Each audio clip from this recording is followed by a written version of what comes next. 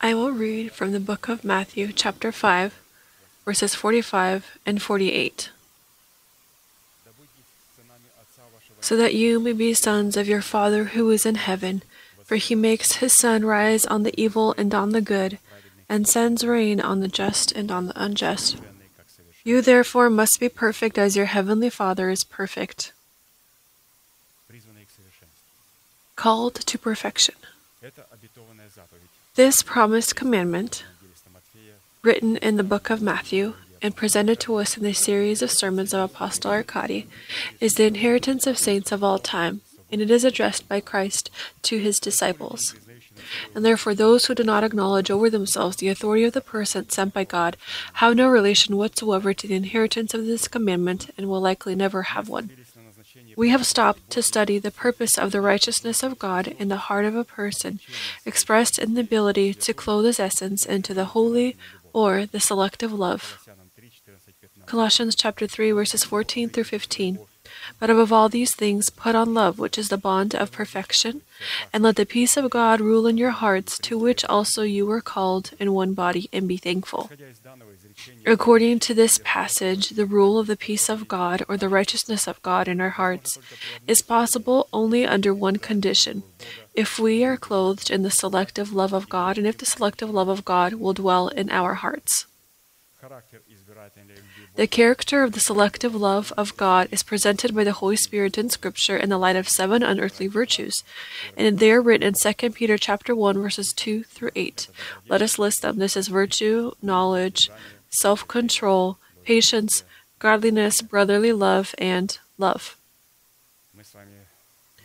We, together, have noted that each individual virtue of the fruit of virtue contains the characteristics of all other virtues, because they flow from one another, fulfill one another, strengthen one another, and are found in one another. These virtues are the moral perfections and standards that are inherent to the essence of God and are given to us through Christ, which we must become enriched with. And we can enter into the inheritance of these virtues only by accepting the Holy Spirit as the Lord and ruler of our life, that will be expressed in the obedience of our faith to the faith of God. And by inheriting these great and precious promises, we are made partakers of God's essence. And so, again, quickly, that which we have been able to find out from Pastor's sermon notes, that in the first component, in virtue, we were met with the source of all good, or with God. How do we define, is God our source?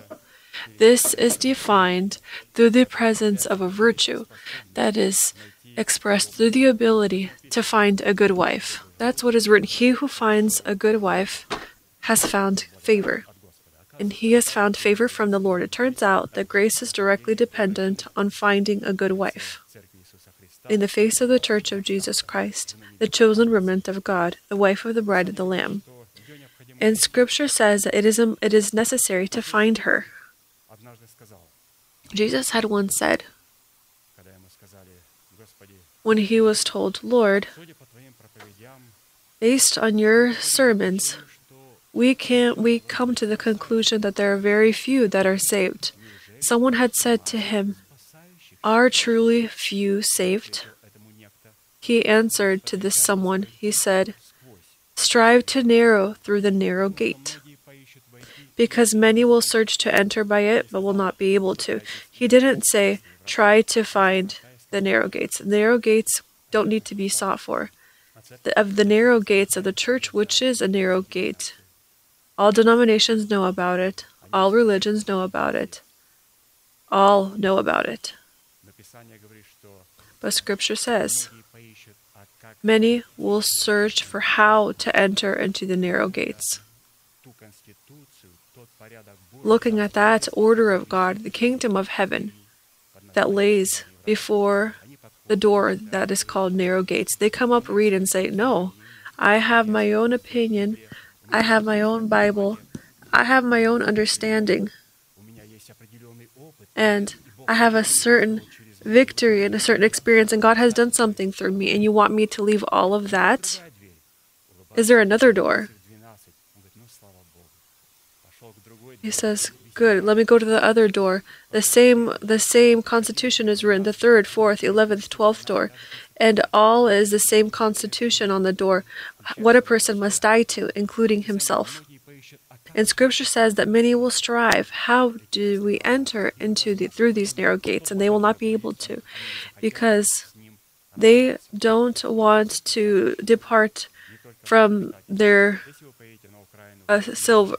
silver. If you go to Ukraine, Asia, and different cities, do you know a church in Portland? And they will say, oh, we know a church in Portland.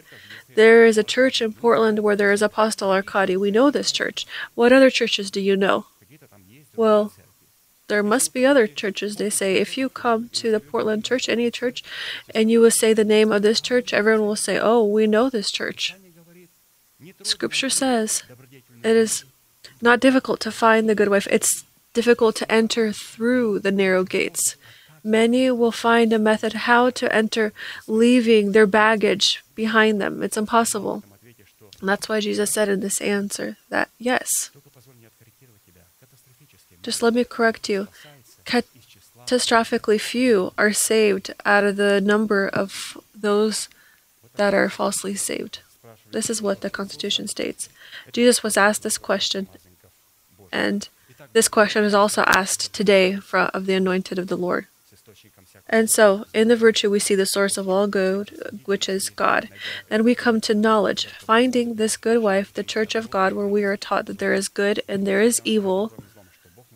Not what I call good and evil, but what God says through His preached word, what is good and what is evil. In self-control, we learned how to reject all that God views as evil and to select all that God views as good.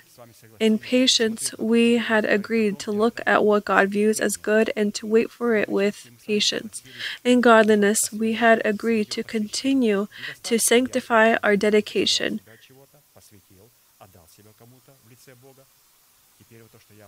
It's necessary, that which I have given to God, it's necessary to keep it so that no one can take away my crown. How? Through sanctification of my dedication. And godliness comes to help with this. Then we enter into brotherly love. This is the transfer from death to life. This is that substance where we enter into the throne of the love of God, agape, where there is the coronation. And the wife of the bride of the Lamb coming out to the podium to Jesus Christ. And so the selected love of God, expressed in 7 unearthly virtues and characteristics, has nothing in common with the nature of tolerant and human love that is filled with selfishness, inconsistency. And apart from tolerant and selfish love of man, the unconditional selective love differs in that it carries the all-consuming zeal of God, His omnipotence, and His absolute wisdom that is impossible to use for selfish and ignorant reasons. It is the fruit of the selective love of God, contained in the format of 7 virtues, that is called to destroy the power of death in our body and replace it with the reign of the resurrection of Christ in our bodies, and clothe our bodies in the resurrection of Christ in the face of our new man. And with regard to this, we needed to answer 4 classic questions, and we're continuing to study the component of brotherly love. And 4 classic questions. What does Scripture say about the origin and essence of brotherly love, which we are called to demonstrate in our faith? Second, what purpose is the love of God, agape, that flows from brotherly love, called to fulfill in the demonstration of it in our faith? Third, what condition is necessary to fulfill to receive the power to demonstrate brotherly love in our faith? And fourth, by what signs should we test ourselves for the demonstration of brotherly love in our faith?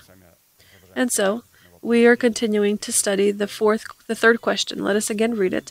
What condition is necessary, or what price is necessary to fulfill, to pay, to receive the power to demonstrate brotherly love in our faith? And we have studied 2 components, and then we will go on to the 3rd one today. I will remind you that the first condition, our price for the right to receive the power to demonstrate brotherly love in our faith, is to be born from the imperishable seed of the preached word. Our pastor has showed how we accepted Christ. We must also walk in Christ and with Christ, looking at the root of which occurs our salvation. Second, the condition for receiving the power to demonstrate brotherly love in our faith is to demonstrate in our faith salt. In the presence of the fruit of holiness we have grown. Here we talked about the holiness of God which each Christian must demonstrate in the covenant of salt. That which he received is a gift of grace in the covenant of blood. This same holiness he must now reveal in the covenant of salt. Holiness begins to be revealed in his thinking, in his actions, in his works, in his deeds, in his garments, and in other components as well. And today we are going to study the third condition to receiving the strength to demonstrate brotherly love in our faith is to follow the way which leads to God. So here there's a certain price. For me to be able to demonstrate brotherly love, the price is to follow the way which leads to God. John chapter 14, verses 4 through 7. And Jesus said, "And where I go you know, and the way you know." Thomas said to him, "Lord, we do not know where you are going, and how can we know the way?"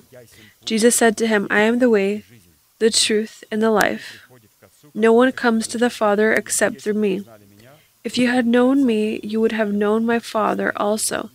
And from now on, you know him and have seen him." So this is a well-known place of Scripture, which many had preached about. But today I would like to I would like to read those notes that we already have, and to look at that beauty, the beauty of the way of the Lord. How he is revealed in our life. Usually when people read this place of Scripture, they say, well, what is the path? What is the truth and what is life? They look at these truths individually and they don't understand all the way, but today we will read a very unique set of notes. Scripture says, "I am the way, and the truth, and the life." Here we also always see the word "and."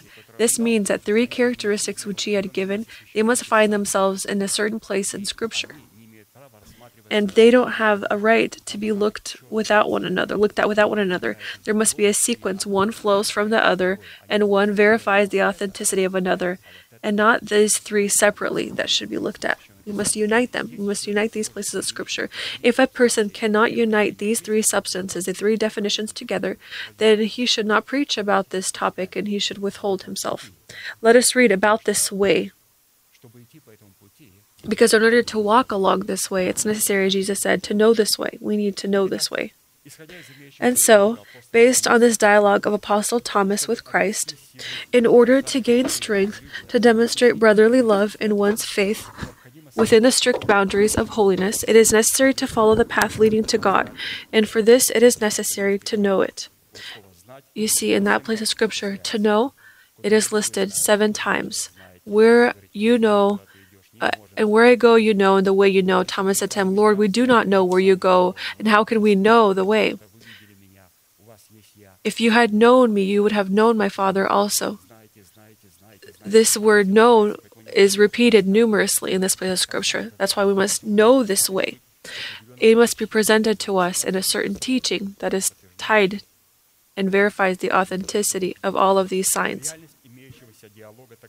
The reality of the existing dialogue is as follows. Having accepted salvation and justification by faith in Christ Jesus, we in that moment are unable to accept the Lord in our hearts as the master of our lives. This is because of our infancy, in which we waver and are carried away by every wind of teaching, and our conscience is not yet cleansed of dead works, because of our immaturity, in which we are unable to reject the evil and accept the good. And therefore, up until a certain time, we, like Christ in the flesh, must eat milk and honey of supernatural origin, in order to understand how to reject evil and accept good. That is, how to cognize and implement in our conscience the law of truth in order to follow this path to God. Isaiah chapter 7, verses 14 through 15. Therefore, the Lord himself will give you a sign. Behold, a virgin shall conceive and bear a son, and shall call his name Emmanuel. Curds and honey he shall eat, that he may know to refuse the evil and choose the good. It is the knowledge of the law of truth in the format of the commanding teaching of Christ that makes us free from the law of sin, forming us into servants of the law of righteousness. John chapter 8, verses 31 to 32. Then Jesus said to those Jews who believed him, "If you abide in my word, you are my disciples indeed, and you shall know the truth, and the truth shall make you free."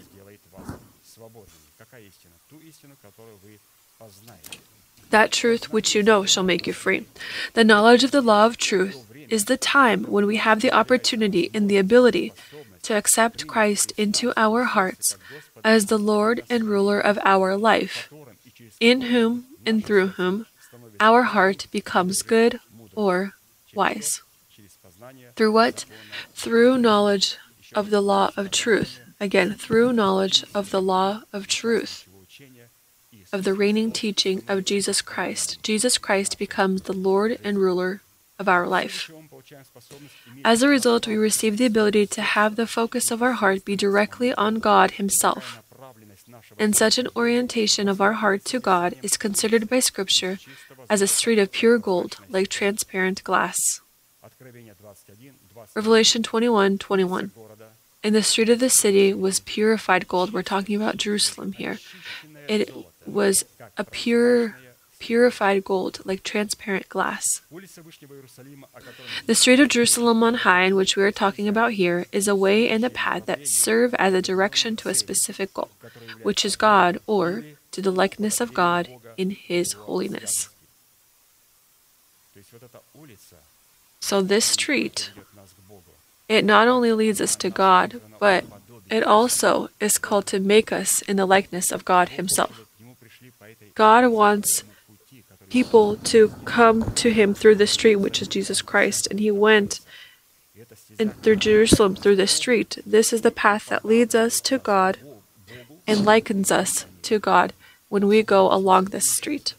Psalms 84:5. Blessed is the man whose strength is in you, whose heart is set on pilgrimage.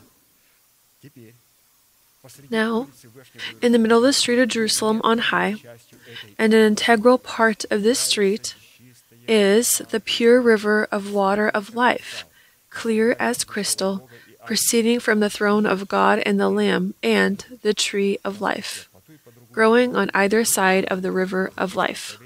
This is written in Revelation chapter 22, verses 1 through 2. And He showed me a pure river of water of life, clear as crystal, proceeding from the throne of God and of the Lamb. In the middle of its street, and on either side of the river, was the tree of life, which bore 12 fruits, each tree yielding its fruit every month. The leaves of the tree were for the healing of the nations.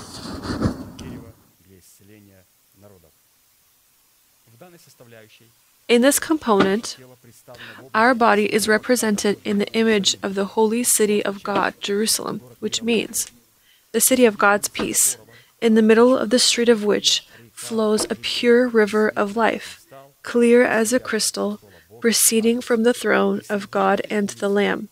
And in the midst of the street, and on either side of the river, was the tree of life, which bore 12 fruits, each tree yielding its fruit every month. The leaves of the tree were for the healing of the nations. Hence, if our body is not arranged in the dignity of Jerusalem on high, and in the middle of its street does not flow a pure river of life, clear as a crystal, and in the middle of its street and on either side of the river the tree of life does not grow, which bore 12 fruits, and its tree does not yield fruit every month, and the leaves of the tree are not for the healing of the nations, and this means that we do not have a path directed to God. And consequently, we do not have the strength to demonstrate brotherly love in our faith. Thus, the components that define the good soil of our heart, which represents the path or way to God, are three unique items. This is a street of refined gold, the river of life flowing in the middle of the street, and the tree of life growing on either side of the river. I am the way, the truth, and the life. I am the way, the truth, and the life. And we find the street in this way, with this river, a pure river like a crystal, and with the tree of life. In the book of Revelation, I had never heard for someone to tell me before that the way, the truth, and the life is not found in the middle of Jerusalem, or is found in the middle of Jerusalem. And this street, among which flows the rivers, showing the balance, how to correctly hate lawlessness and to love God. There's a complete balance that we will talk about in a little bit. Complete balance. And we are walking along the street. We come to God, and the most important thing, having come to God, we are made in the likeness of God. The street, we don't just come to God, because by coming to God using the street, we are made in the likeness of God.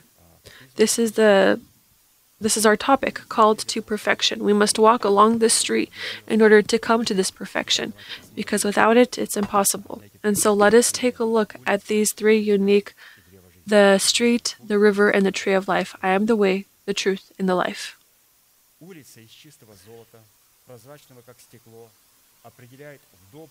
The street made of pure gold, clear as glass, defines the truth in the good soil of our heart in the format of the commanding teaching of Christ. We are verifying, do we have this street in our heart, in our Jerusalem? Do we have the reigning teaching in our heart? The river of life, proceeding from the throne of God and the Lamb, flowing in the middle of the street, defines in the good soil of our heart the image of the Holy Spirit, revealing the significance of the truth hidden in our hearts. I have put wisdom in the streets of all the gifted artisans, that they may make all that I have commanded you, the tabernacle of meeting, the ark of the testimony, and the mercy seat that is on it, and all the furniture of the tabernacle, the table and its utensils, the pure gold lampstand with all its utensils. We are talking about the Holy of Holies. We are talking about the gold that is in Jerusalem. Take a look at how the tabernacle was built. Scripture says that there must be two formats of wisdom present. I will lay wisdom in the hearts of all the gifted artisan. Along the street in which flows two formats of wisdom. Furthermore, the altar burnt offering with all its utensils and the laver in its base, the garments of ministry, the holy garments for Aaron the priest, and the garments of his sons to minister as priests, and the anointing oil and sweet incense for the holy place, according to all that I have commanded, you shall do.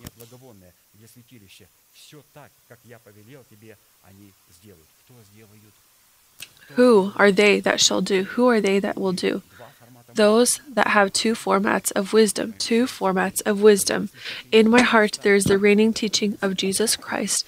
This is the street that goes through Jerusalem, and the most important thing is so that we can create a throne. How is a throne formed? When he comes as Lord and ruler of our life. In my heart there appears a throne, and from this throne begins to flow pure water, the river of life, that opens the revelation of truth of God. And what is the tree of life? The third component. It is also found there. The tree of life, growing on either side of the river of life, defines in the good soil of our heart the fruit of the Spirit. Of course, when we go along this path, we don't just reach God. Our goal is to be in the likeness of God and to reach Him. How? Scripture says, bring fruit. And in this your Father will be glorified. Therefore, in our heart we must have the fruit of the Spirit, consisting in the bridling of our hearts and our lips by the truth hidden in our good heart, just as God bridles His lips with the word coming from His mouth. Proverbs 15:4. A meek tongue is a tree of life, but perverseness in it breaks the spirit. Of course, a person will have meek lips when he has this kind of street along which flows the river of life.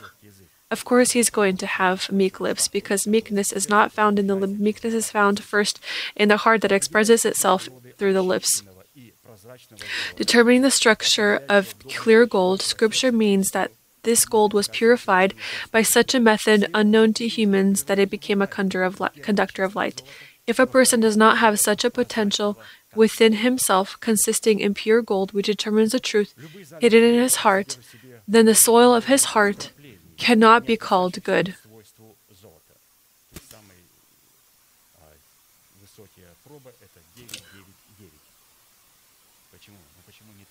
Nine, 9, and 9 is the highest kind. A gold deposit any deposits contain a rock of foreign inclusions that are not related to the property of gold. Here we are talking about how this small, so that this decay can be clothed in immortality, so that there could occur victory.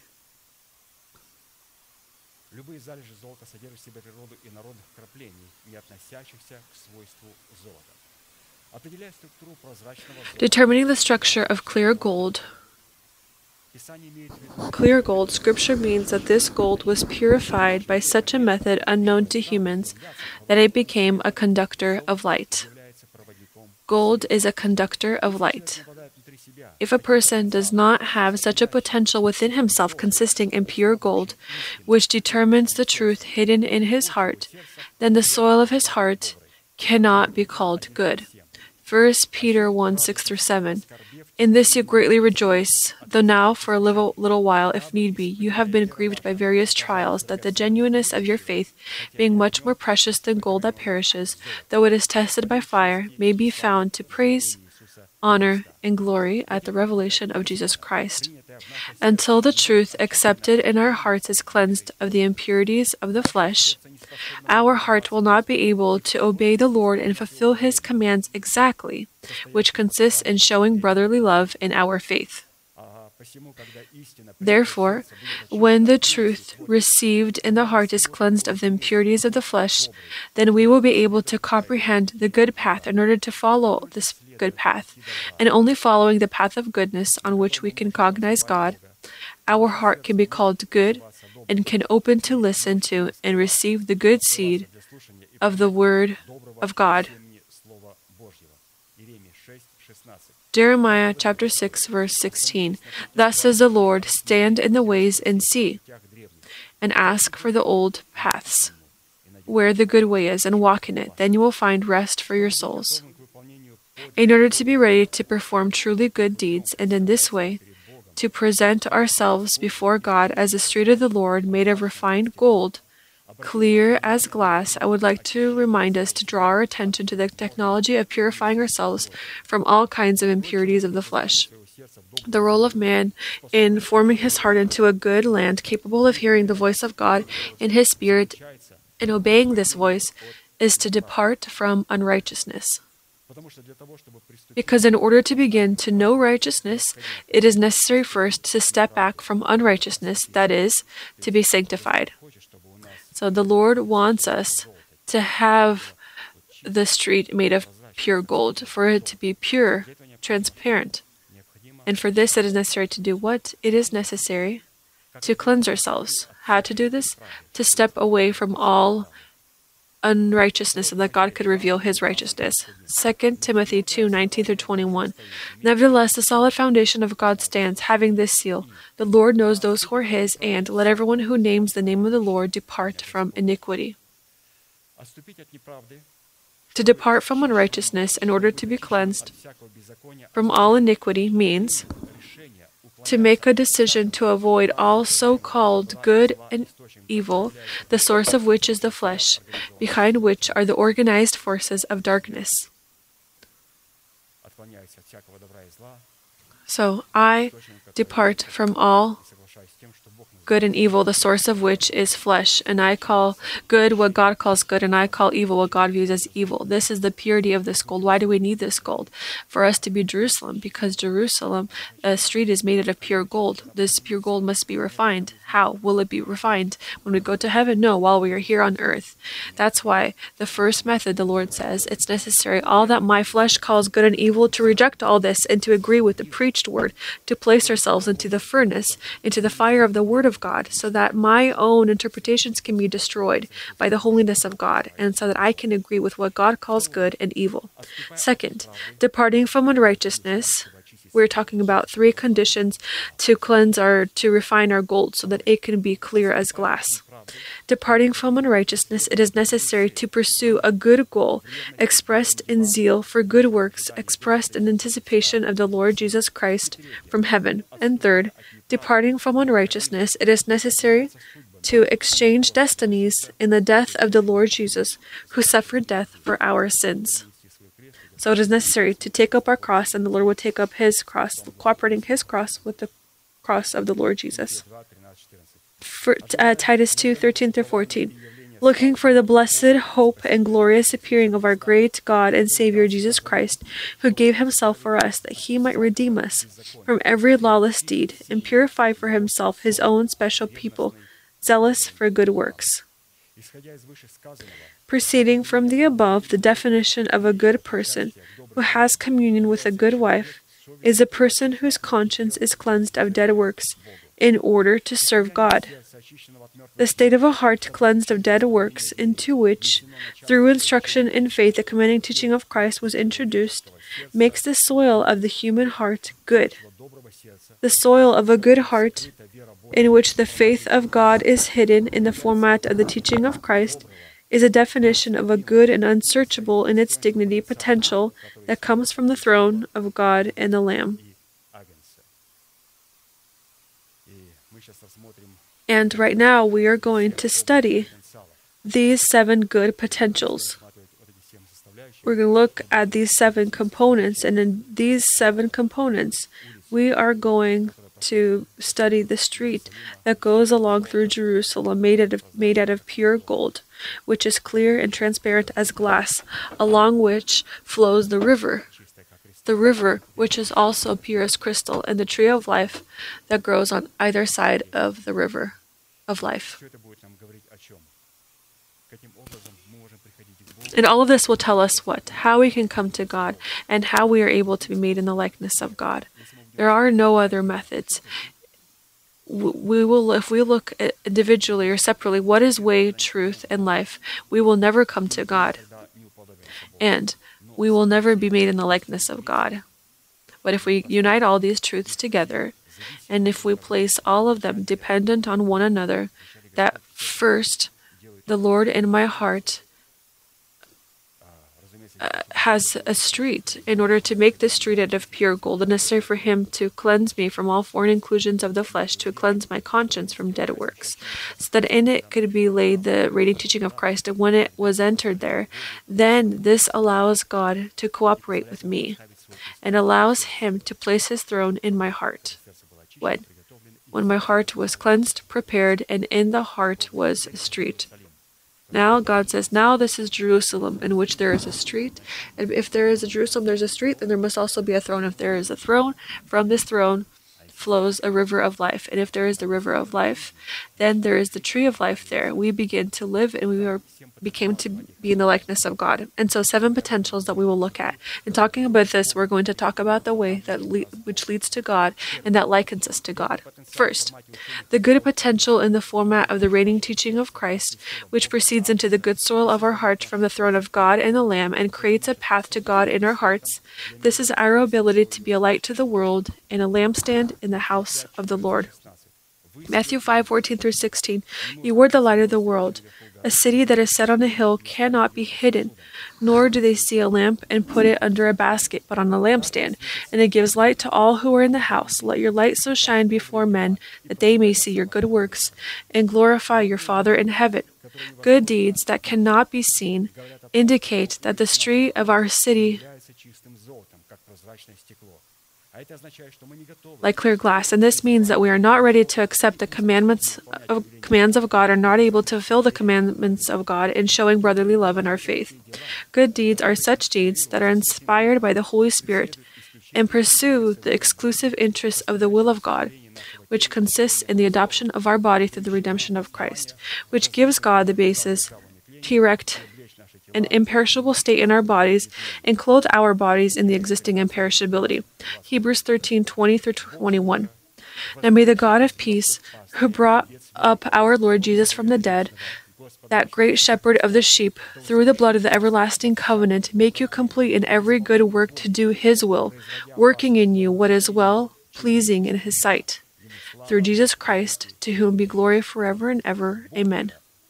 The God of peace does not raise up from the dead a shepherd of His sheep outside of our body, having an organized partaking to the body of Christ in the face of the chosen remnant, chosen by Him. So, in order for God to be able for me to raise up Jesus Christ, a good shepherd, from death into my life, He must have a right to my body, which in its turn has an organized partaking to the body of Christ.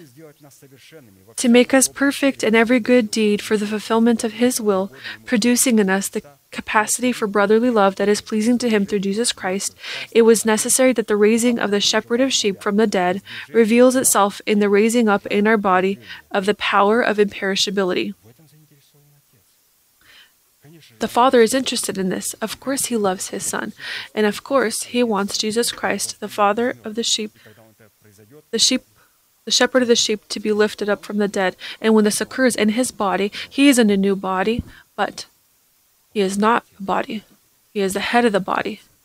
His body is found in death.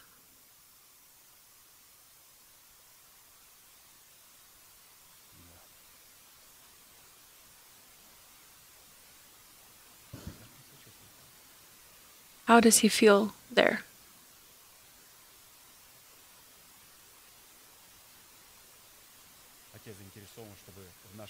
The Father is interested in that in our body, which is as an organized partaking to the body of Christ, for it to have the power of imperishability raised up in it.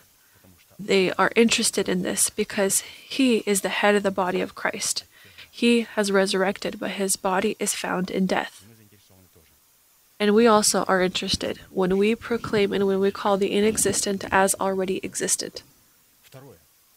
Second, the good potential in the format of the teaching of Christ, which proceeds into the good soul of our heart from the throne of God and the Lamb, and creates a path to God in our hearts, is the ability to do the works of God, consisting in the obedience of our faith to the faith of God, in the mouth of the person whom God has sent.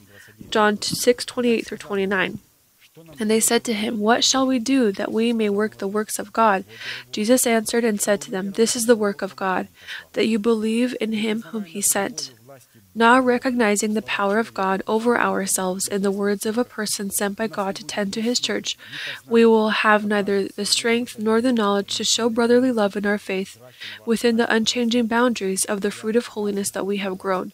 John 13:20. Most assuredly I say to you, he who receives whomever I send receives me, and he who receives me receives him who sent me. If we are not able to show brotherly love in our faith in the acceptance of the person sent by God, then our communion with the saints will destroy our relationship with God and will be a bitter root that causes trouble with everyone with whom we will have communication. As written, pursue peace with all people and holiness, without which no one will see the Lord. Looking carefully, lest anyone fall short of the grace of God, lest any root of bitterness springing up cause trouble, and by this many become defiled. Lest there be any fornicator or profane person like Esau, who for one morsel of food sold his birthright. Third, good potential in the format of the reigning teaching of Christ, which proceeds into the good soil of our heart from the throne of God and the Lamb and creates a path to God in our hearts, is the ability to constantly seek glory, honor, and immortality in a good deed. To seek glory, honor, and immortality in the good deed. I'll remind you that today we are talking about how we should walk along this way, about which Jesus said, I am the way, the truth, and the life.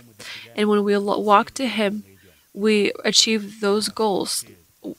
And our goal is not just to come to the goal which we are coming to, but our goal means coming to this goal. We begin to look like this goal in the likeness of Him. This means not just walk any ordinary road, but according to the gold street, along which flows the rivers of the revelations of the Holy Spirit, and there is a tree of life that identifies the holiness of God in us, that defines and finds it there.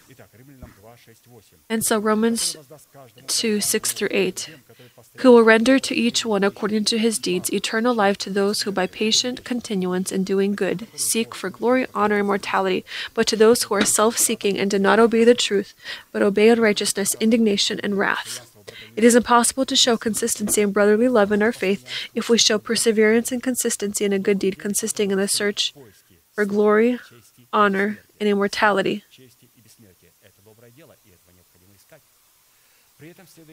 It should be recalled that the definition of an evil deed is information emanating from the mind of a carnal person who is unable to distinguish a good deed from an evil one.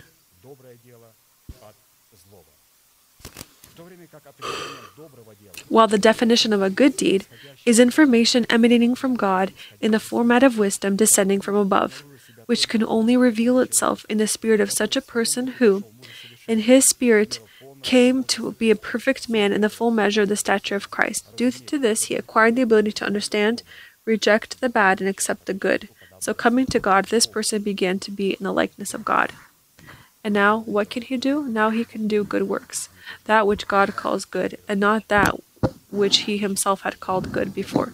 He cleansed his gold. He rejected all that which he called evil good, and came from his flesh. Now he agrees with God's goodness. However, in order to seek glory, honor, and immortality in a good deed in the format of wisdom emanating from God, it is necessary to define both a good deed and the glory, honor, and immortality that we are called to seek in a good deed.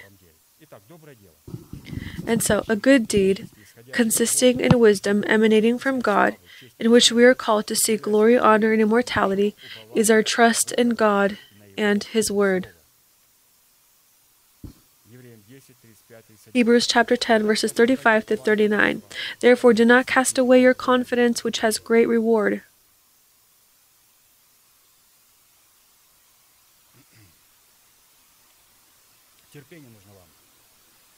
For you have need of endurance, so that after you have done the will of God, you may receive the promise. For yet a little while, and he who is coming will come and will not tarry. Now the just shall live by faith, but if anyone draws back, my soul has no pleasure in him.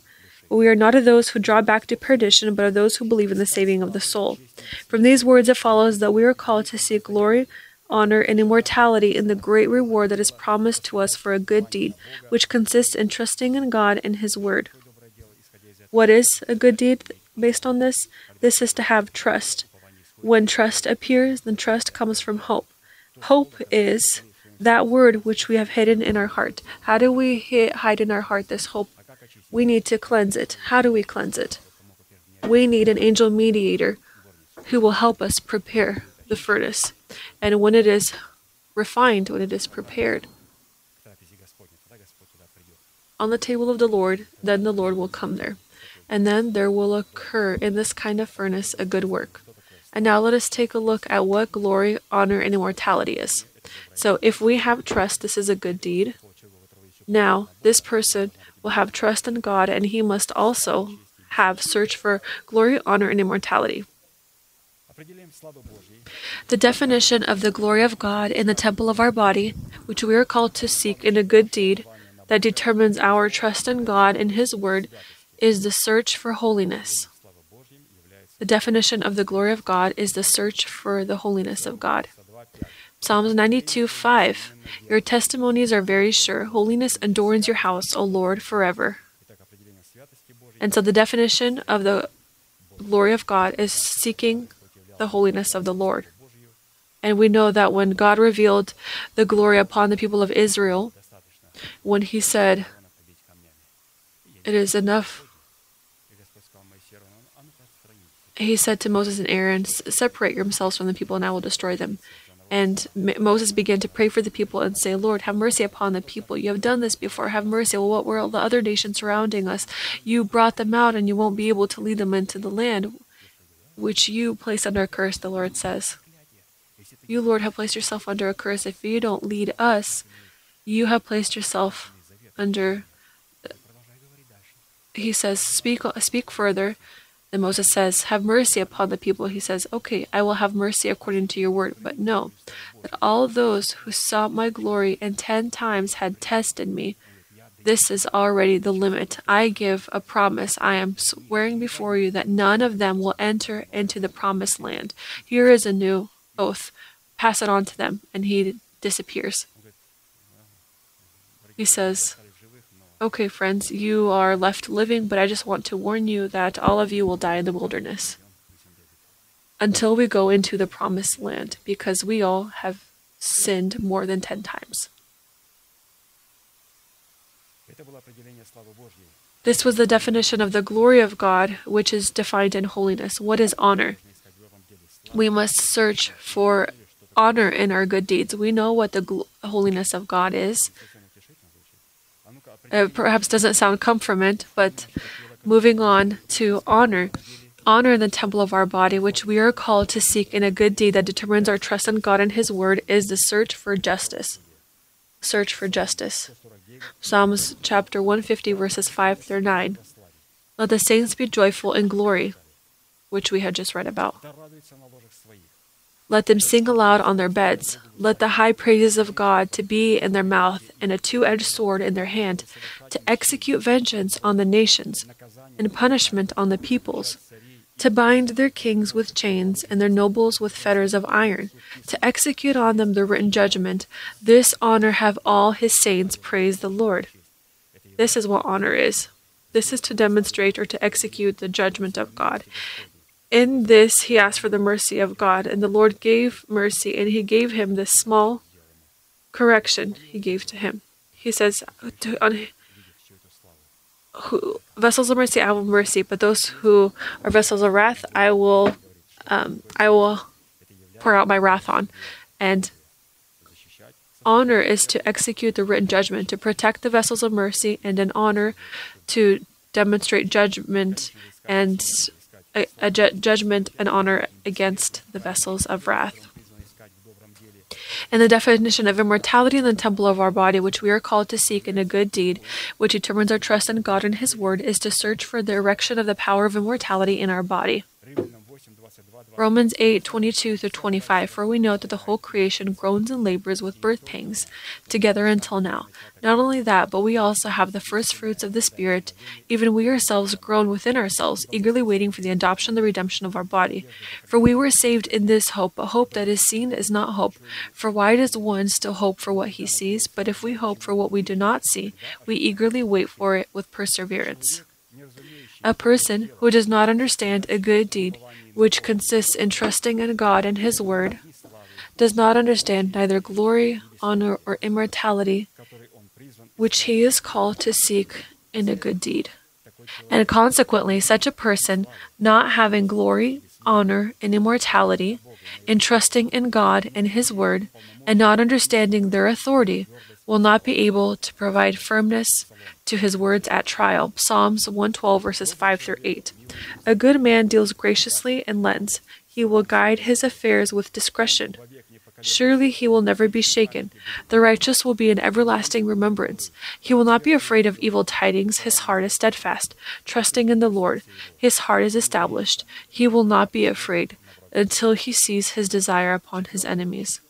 Fourth, we are talking about the path along which we must go, and coming to this path, we come to our goal, and we are made in the likeness, and coming to this goal, we are made in the likeness which is presented in our Lord and Father. Christ said, "Be perfect as my heavenly Father is perfect." Walk along this way to Him, and when you walk along this way, you are going to be likened to my heavenly Father. There is no other way. It's impossible to just come to God and to be like Satan. Scripture says, "I am the way, the truth, and the life." It is impossible to come to God and to say, "Can I come to your doorstep?" No, it's impossible. There is only one way. And how do the angels define? And Apostle Paul, how they define?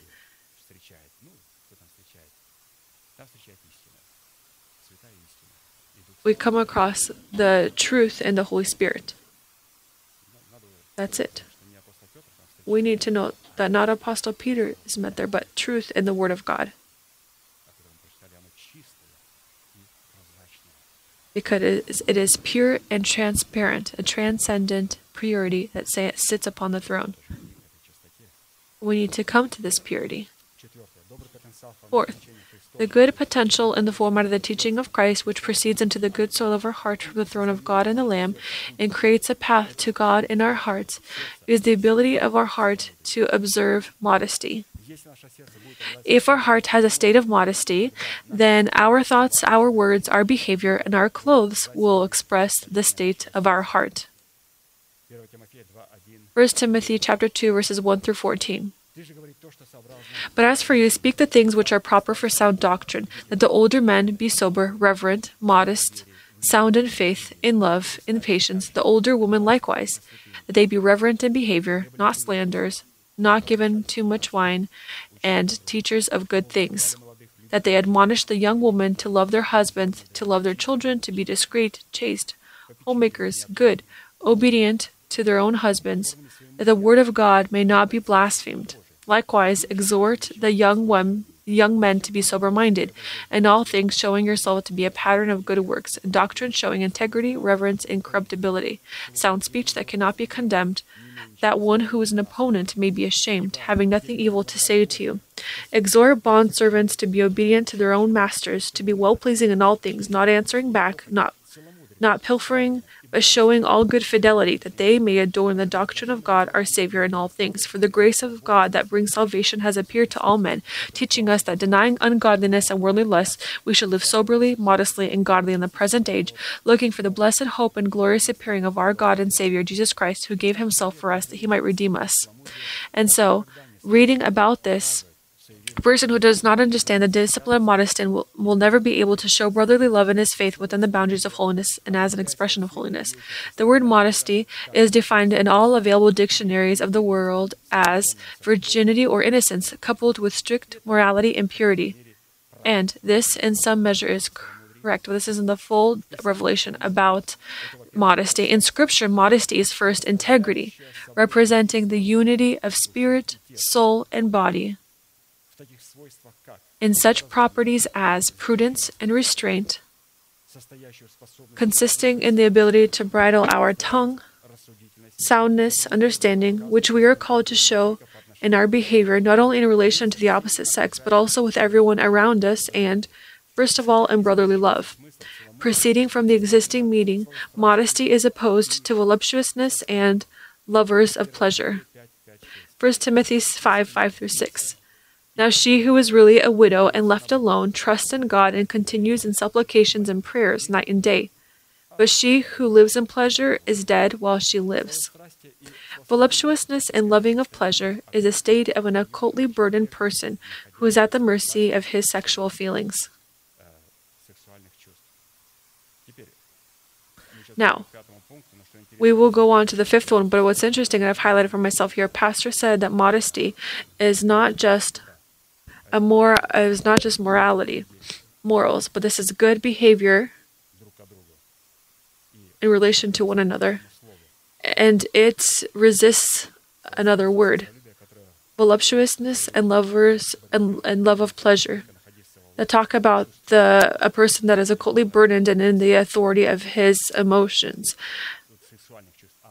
Not just sexual feelings, but feelings in general. When a person is found in the authority and under the authority of his occult feelings, his emotions, Scripture does not view this person as modest. A modest person is one who is prudent.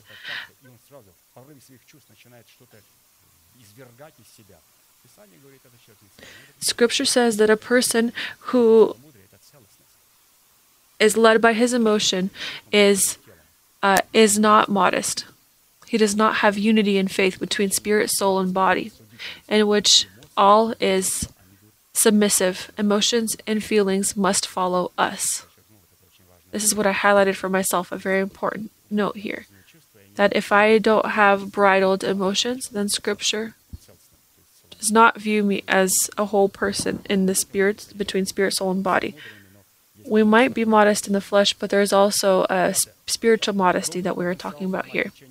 Fifth, the good potential in the format of the teaching of Christ, which proceeds into the good soil of our heart from the throne of God and the Lamb and creates a path to God in our hearts, is the ability of our heart to express itself in the service of charity.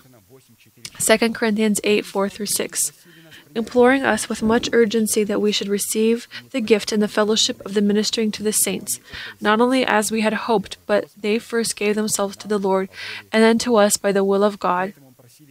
So we urge Titus that as he had begun, so he would also complete this grace in you as well.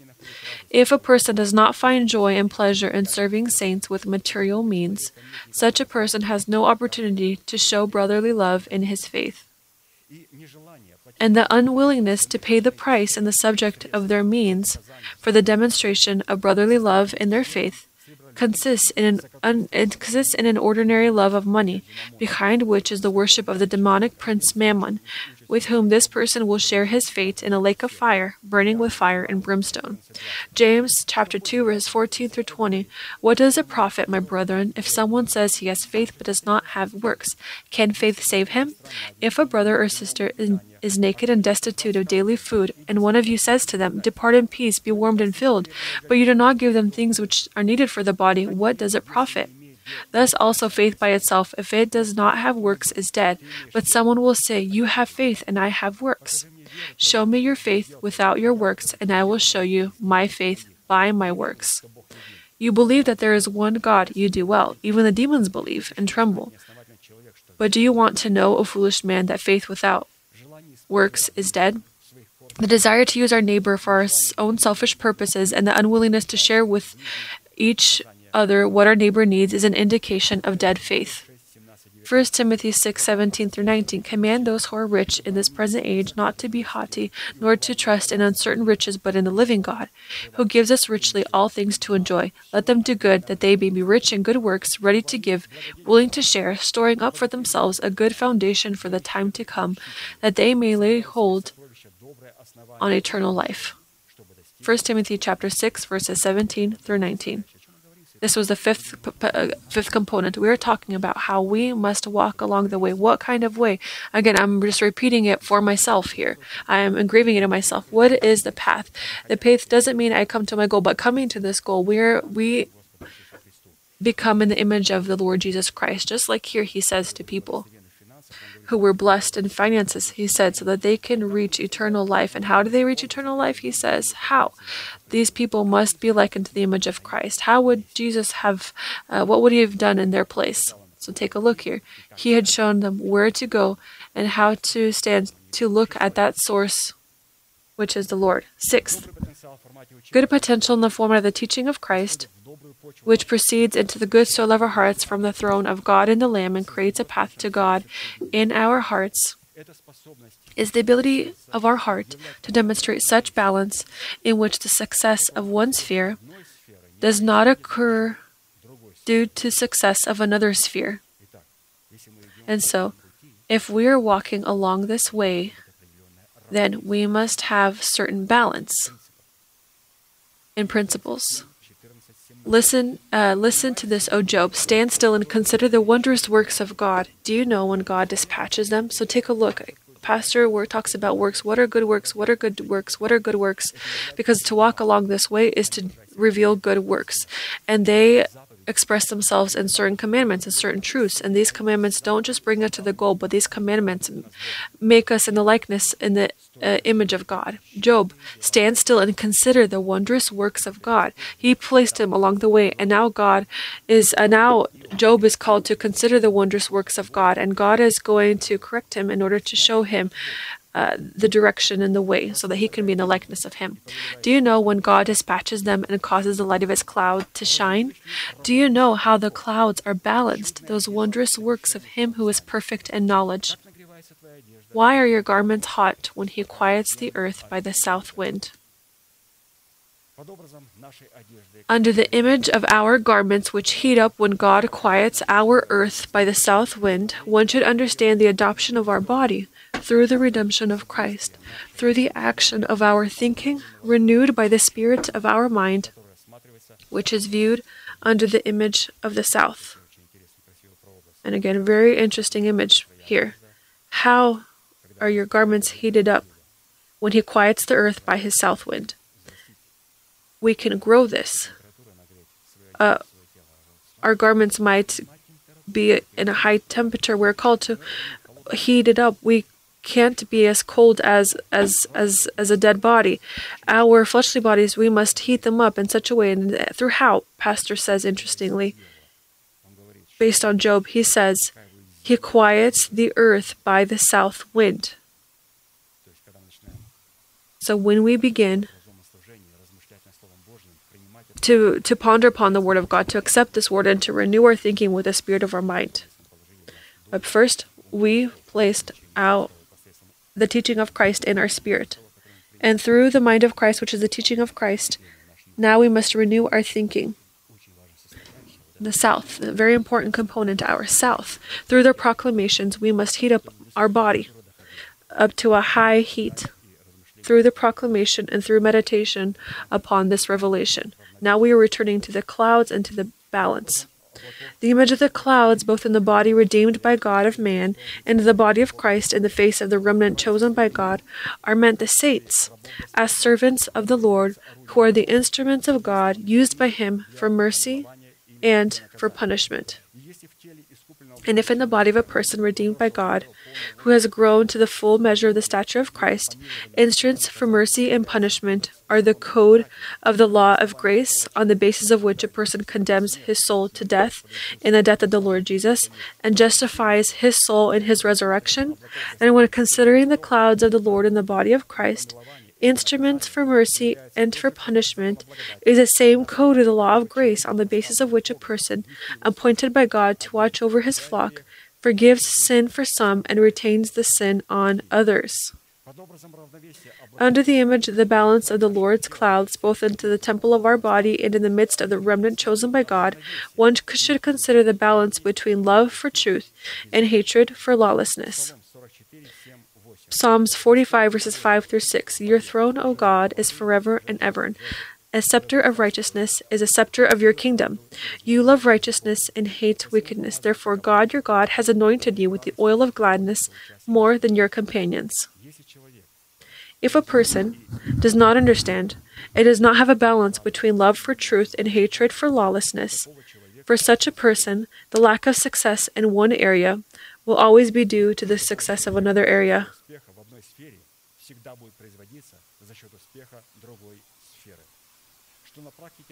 which in practice means that such a person will use the freedom of Christ as a reason for pleasing the flesh. Galatians 5, 9 through 5. A little leaven leavens the whole lump. I have confidence in you, in the Lord, that you will have no other mind, but he who troubles you shall bear his judgment, whoever he is. And I, brethren, if I still preach circumcision, why do I still suffer persecution? Then the offense of the cross has ceased. I could wish that those who trouble you would even cut themselves off.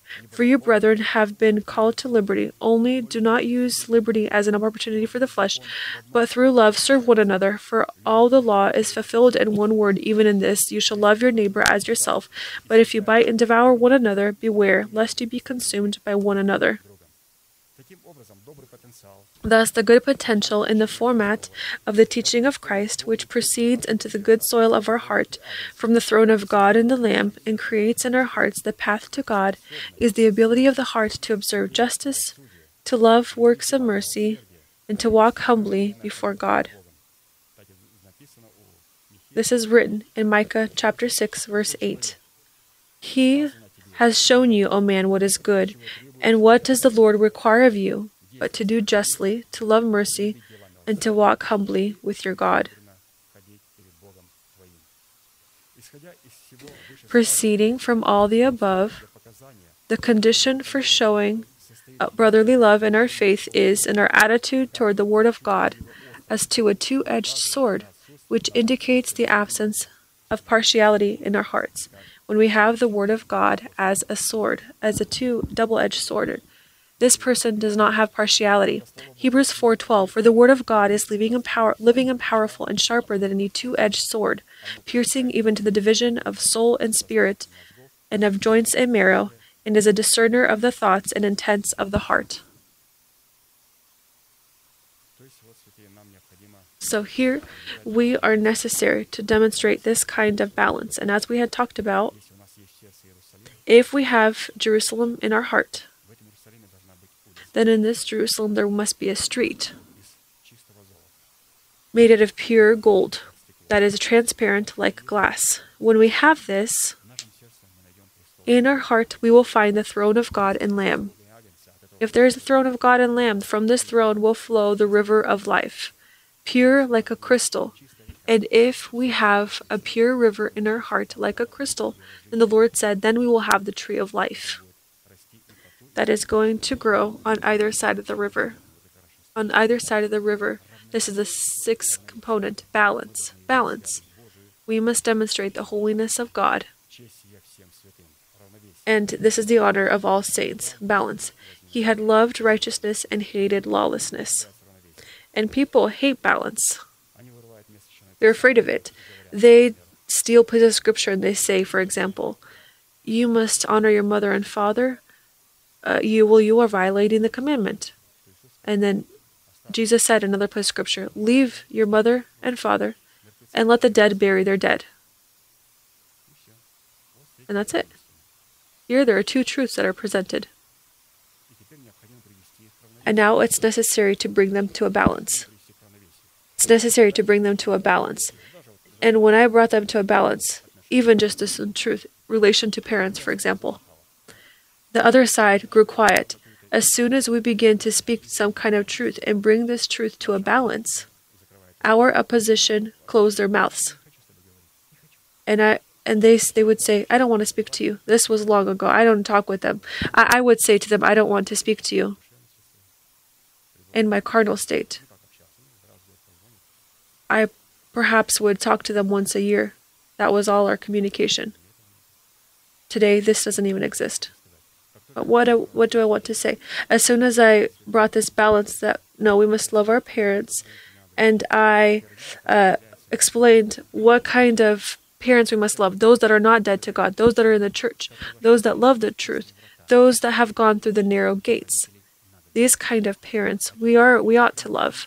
But those who had neglected the truth, who had originally loved the truth, they were astonished by it, and while we were all astonished by it, then that person that was with us, he begins to spit on this truth. Well, I'm sorry, but you can't come to a masterpiece, be astonished, and then in 5 minutes in another state to spit on it. This is an occultness, and this is being demonically possessed. And when we bring these things up, yes, we must love our parents, and this is a commandment of the Lord, and there are those that stand in the truth, but those who violated the truth and who they spit in the face of truth, then with these parents, we must seize all communication. And when you say this, momentarily, there are all kinds of conversations that stop, because there are no other arguments. What have we done now? I simply took the truth that I know, that I have been taught in this church. I showed them in the format of a balance. The devil hates balance. He wants it to be lopsided. Either you are a dead religion, or you are like an occult person jumping around. Why not bring it to a balance? Because if you come to a balance, this means that people come to God, and they come to God, they are in the likeness of God, and if they're in the likeness of God, that in this body, these garments are heated up, and if these garments are heated up, then this body will be clothed in the adoption of the Lord. Seventh, good potential in the format of the teaching of Christ, which proceeds into the good soul of our heart from the throne of God and the Lamb and creates a path to God in our hearts, is the ability of the heart to manifest and reveal its organic partaking to the consolation and peace of God. 2 Corinthians 1:3. Blessed be the God and Father of our Lord Jesus Christ, the Father of mercies and God of all comfort. It follows from this verse the ultimate goal and definition of every good deed manifested in brotherly love is revealed in the comfort and consolation that God possesses. God has this, I have these qualities, I must gain and be comforted in God, because I am walking along this way. Genesis 1, verse 31, and chapter 2, verses 2 and 3. Book of Genesis. Then God saw everything that he had made, and indeed it was very good. So the evening and the morning were the sixth day. And on the seventh day God ended his work which he had done, and he rested on the seventh day from all his work which he had done. Then God blessed the seventh day and sanctified it, because in it he rested from all his work which God had created and made. Based on the existing meaning, the final result of every good deed that finds its expression in brotherly love is expressed and embodied in the Sabbath, which is the image of the body of Christ, in the face of the bride of the Lamb, in which God rests, in which is his house. Exodus chapter 31, verses 12 through 17. And the Lord spoke to Moses, saying, Speak also to the children of Israel, saying, Surely my Sabbaths you shall keep, for it is a sign between me and you throughout your generations, that you may know that I am the Lord who sanctifies you. You shall keep the Sabbath, therefore, for it is holy to you. Everyone who profanes it shall surely be put to death. For whoever does any work on it, that person shall be cut off from among his people. Work shall be done for 6 days, but the seventh is the Sabbath of rest, holy to the Lord. Whoever does any work on the Sabbath day, he shall surely be put to death. Therefore the children of Israel shall keep the Sabbath, to observe the Sabbath throughout their generations as a perpetual covenant. It is a sign between me and the children of Israel forever. For in 6 days the Lord God made the heavens and the earth, and on the seventh day he rested and was refreshed. Exodus chapter 31, verses 12 through 17. A person who does not have an organized partaking to the Lord's Sabbath, in the face of a specific church of Jesus Christ, in the face of a specific local assembly of saints, cannot show brotherly love in his faith. Based on the above places of scriptures, it follows that the good seed in the dignity of the kingdom of heaven, which we receive in the good soil of our heart, and then grow into the fruit of righteousness first, transforms us into the image of this fruit of righteousness, which has in itself the informational program of righteousness that contains in itself the nature and power of God, as well as the structure of the kingdom of heaven expressed in the theocracy of God yielded in the order of the kingdom of heaven. And secondly, this kind of fruit of righteousness expressed in the obedience of our faith to the faith of God gives God the basis to fill the promise placed by him for us in the covenant of blood, covenant of salt, and the covenant of rest. It is this informational program, expressed in the teaching of Jesus Christ who came in the flesh, that builds and regulates the protocol of relations between God and man with God. And the protocol for this kind of legislation is called to function specifically with the properties and powers of the Holy Spirit through the weapon of unceasing prayer. And therefore, the good soil, under which we view the good soil of the human heart, accepting and growing the good seed into the fruit of righteousness, is the kingdom of God in man. Thus, being clothed in the fruit of righteousness which we have grown in cooperation with God, we simultaneously become the territory of the kingdom of heaven on earth, as well as the house of God, or the place upon which God dwells.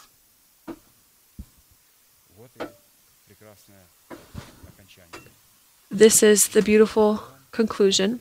We become a house. Our bodies become a home in which God dwells. God wanted to show that he wants to live in a home. And he wants the resurrection of Christ to reign in this home. The resurrection of Christ. And he desires this, and we are going to thank God for this revelation. And through our proclamations, we're going to heat up our garments. Heating up our garments, we are going to bring this promise and draw near, because God is based on a temperature. How much heated is our righteousness, our garments, how our bodies are heated through proclamation. We have accepted this revelation, and we begin through proclamations, proclaiming it is from the south wind, from the position of our renewed thinking in which our bodies are heated up. Our body is in need of this warmth. When we grow, I remember when I was young, I could have run around in shorts, but now I grow cold easily. And if I am not clothed very well, I begin to grow cold. I think, Lord, I'm beginning to grow cold. In elderly age.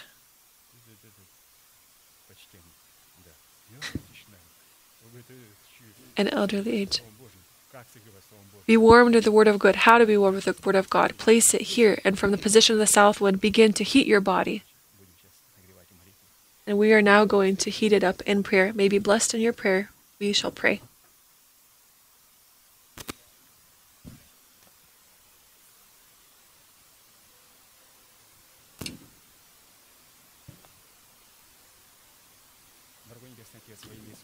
Dear Heavenly Father, in the name of Jesus Christ, we are grateful to your holy name for the great privilege to be found in that place where you have laid a remembrance of your holy name, where we are able, in the name of the covenant of blood, to stand before you and to thank you for what you have done for us in your Son, Jesus Christ. We thank you for your love, agape, which you have shown us, and which you have poured out through your Son and through the Holy Spirit, whom you have given to us, and who today dwells with us upon this place. We thank you for the sacrifice of your Son, for his death and resurrection. We thank you for the Holy Spirit who reveals the truth. And we today are taught to magnify and exalt your word, just as you have lifted up your word.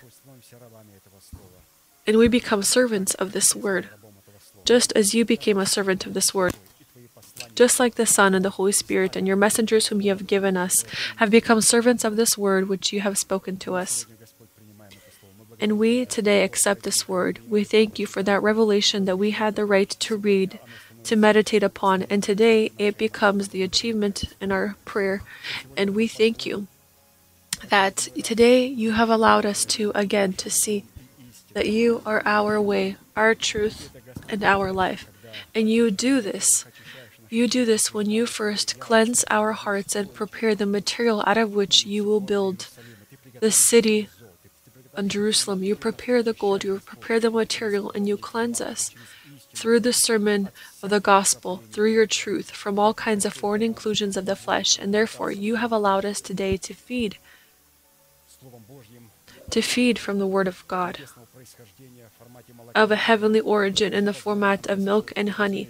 And you have allowed us to understand what is good and what is evil, and to reject what is evil, and to select what is good, so that we can prepare the material that would be pure as glass, and the river of life that would flow from the throne which you have affirmed in the hearts of your saints, so that this river could be pure as crystal,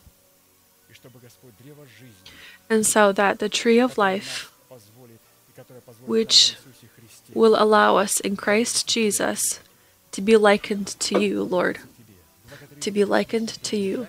We thank you that drawing near to you step by step, we come to perfection, and we are more and more made in the likeness and image of you. We thank you, Lord, for the promise that today warms our bodies. And Lord, in this warmth, each holy person is in need of. Children, young people, those of an elderly age. We all are in need of this promise. And in order so that you can reign in the temple of our body and feel yourself comfortable in the temple of our body in which you affirmed the resurrection of Christ. And we thank you for the resurrection of Christ that has reigned in our spirit. We thank you for the resurrection of Christ that today is affirmed through the renewal of our thinking in our soul. And we thank you and we ask you, we proclaim today, calling the inexistent power of life as existent in our bodies. And we, for this, consider ourselves dead to sin and alive to God. We thank you, Lord, that you have allowed us to hear the truth and to pay the necessary and required price to have you, to set aside our old man with all his works, to set aside our former way of life, to set aside all of that which decayed, so that we could renew our thinking with the spirit of our mind and be clothed into the new man, created by God in righteousness and holiness of truth. Allow us, Lord, today to set aside, if something has remained that we have not set aside, allow us to set aside all impurity and any remains of iniquity, so that in weakness we could accept the planted word that is able to save our souls. Allow us to reject ourselves, to take our cross, and to follow you. Allow us, Lord, today to reject all deities and idols that were present in their former way of life, so that we can serve God, the one God. Allow us today, through the proclamation of the faith of our heart, to take all sin that binds us and to continue to consider ourselves dead to sin and alive to God. And we ask you, Lord, to allow us, for the law of Moses condemning us, to become our friend, and could not condemn us, but could become holiness in us, so that your law, your holy spiritual law, which for a time had condemned us in His holiness, for it to become our holiness. And for this, allow us to reveal and to demonstrate the fruit, because you have said that he in whom you will find fruit of the Spirit, upon these there is no law, and the law has nothing against them. It becomes their friend, and it becomes their holiness. Against such there is no law. And therefore, Lord, we ask you to allow us today to grow this tree of life. And before this, allow us to have the river of life, and to accept the Holy Spirit as the Lord and ruler of our life. We will accept it when you will affirm your throne on the foundation of the reigning teaching of Christ in our bodies. And when you, Lord, will affirm your throne in our bodies, and when you have the foundation to sit upon this throne, then you will allow the Holy Spirit to become the Lord and ruler of our life. We thank you, Father, that you have affirmed your throne in our hearts, and you sit upon your throne in your truth. And for this we have set aside everything. Allow us today to affirm the resurrection of Christ in our souls. And for this, we want to be taught and to learn, to understand, and to hear our spirit in our mind. But before this, we want to be taught to hear the Holy Spirit in the lips of those people whom you have sent to us, and to understand them in our spirit. And then you will allow our spirit to be understood by our soul. We thank you, Lord. We thank you, Lord, for your divine statutes, for those men that you have sent to us, for those people you have sent.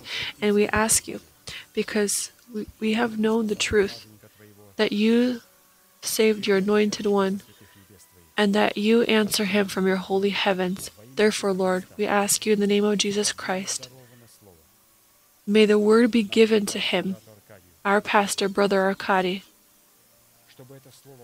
so that this word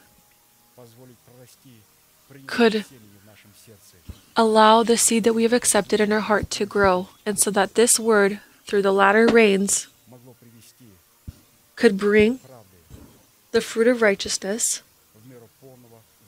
into the full measure of the stature of Christ, into a perfect man. We thank you, Lord, that we are listening to the Holy Spirit in our spirit and the word of the messenger of God, and that today our soul is found dependent on our spirit, and it understands. Our spirit, our soul understands our spirit.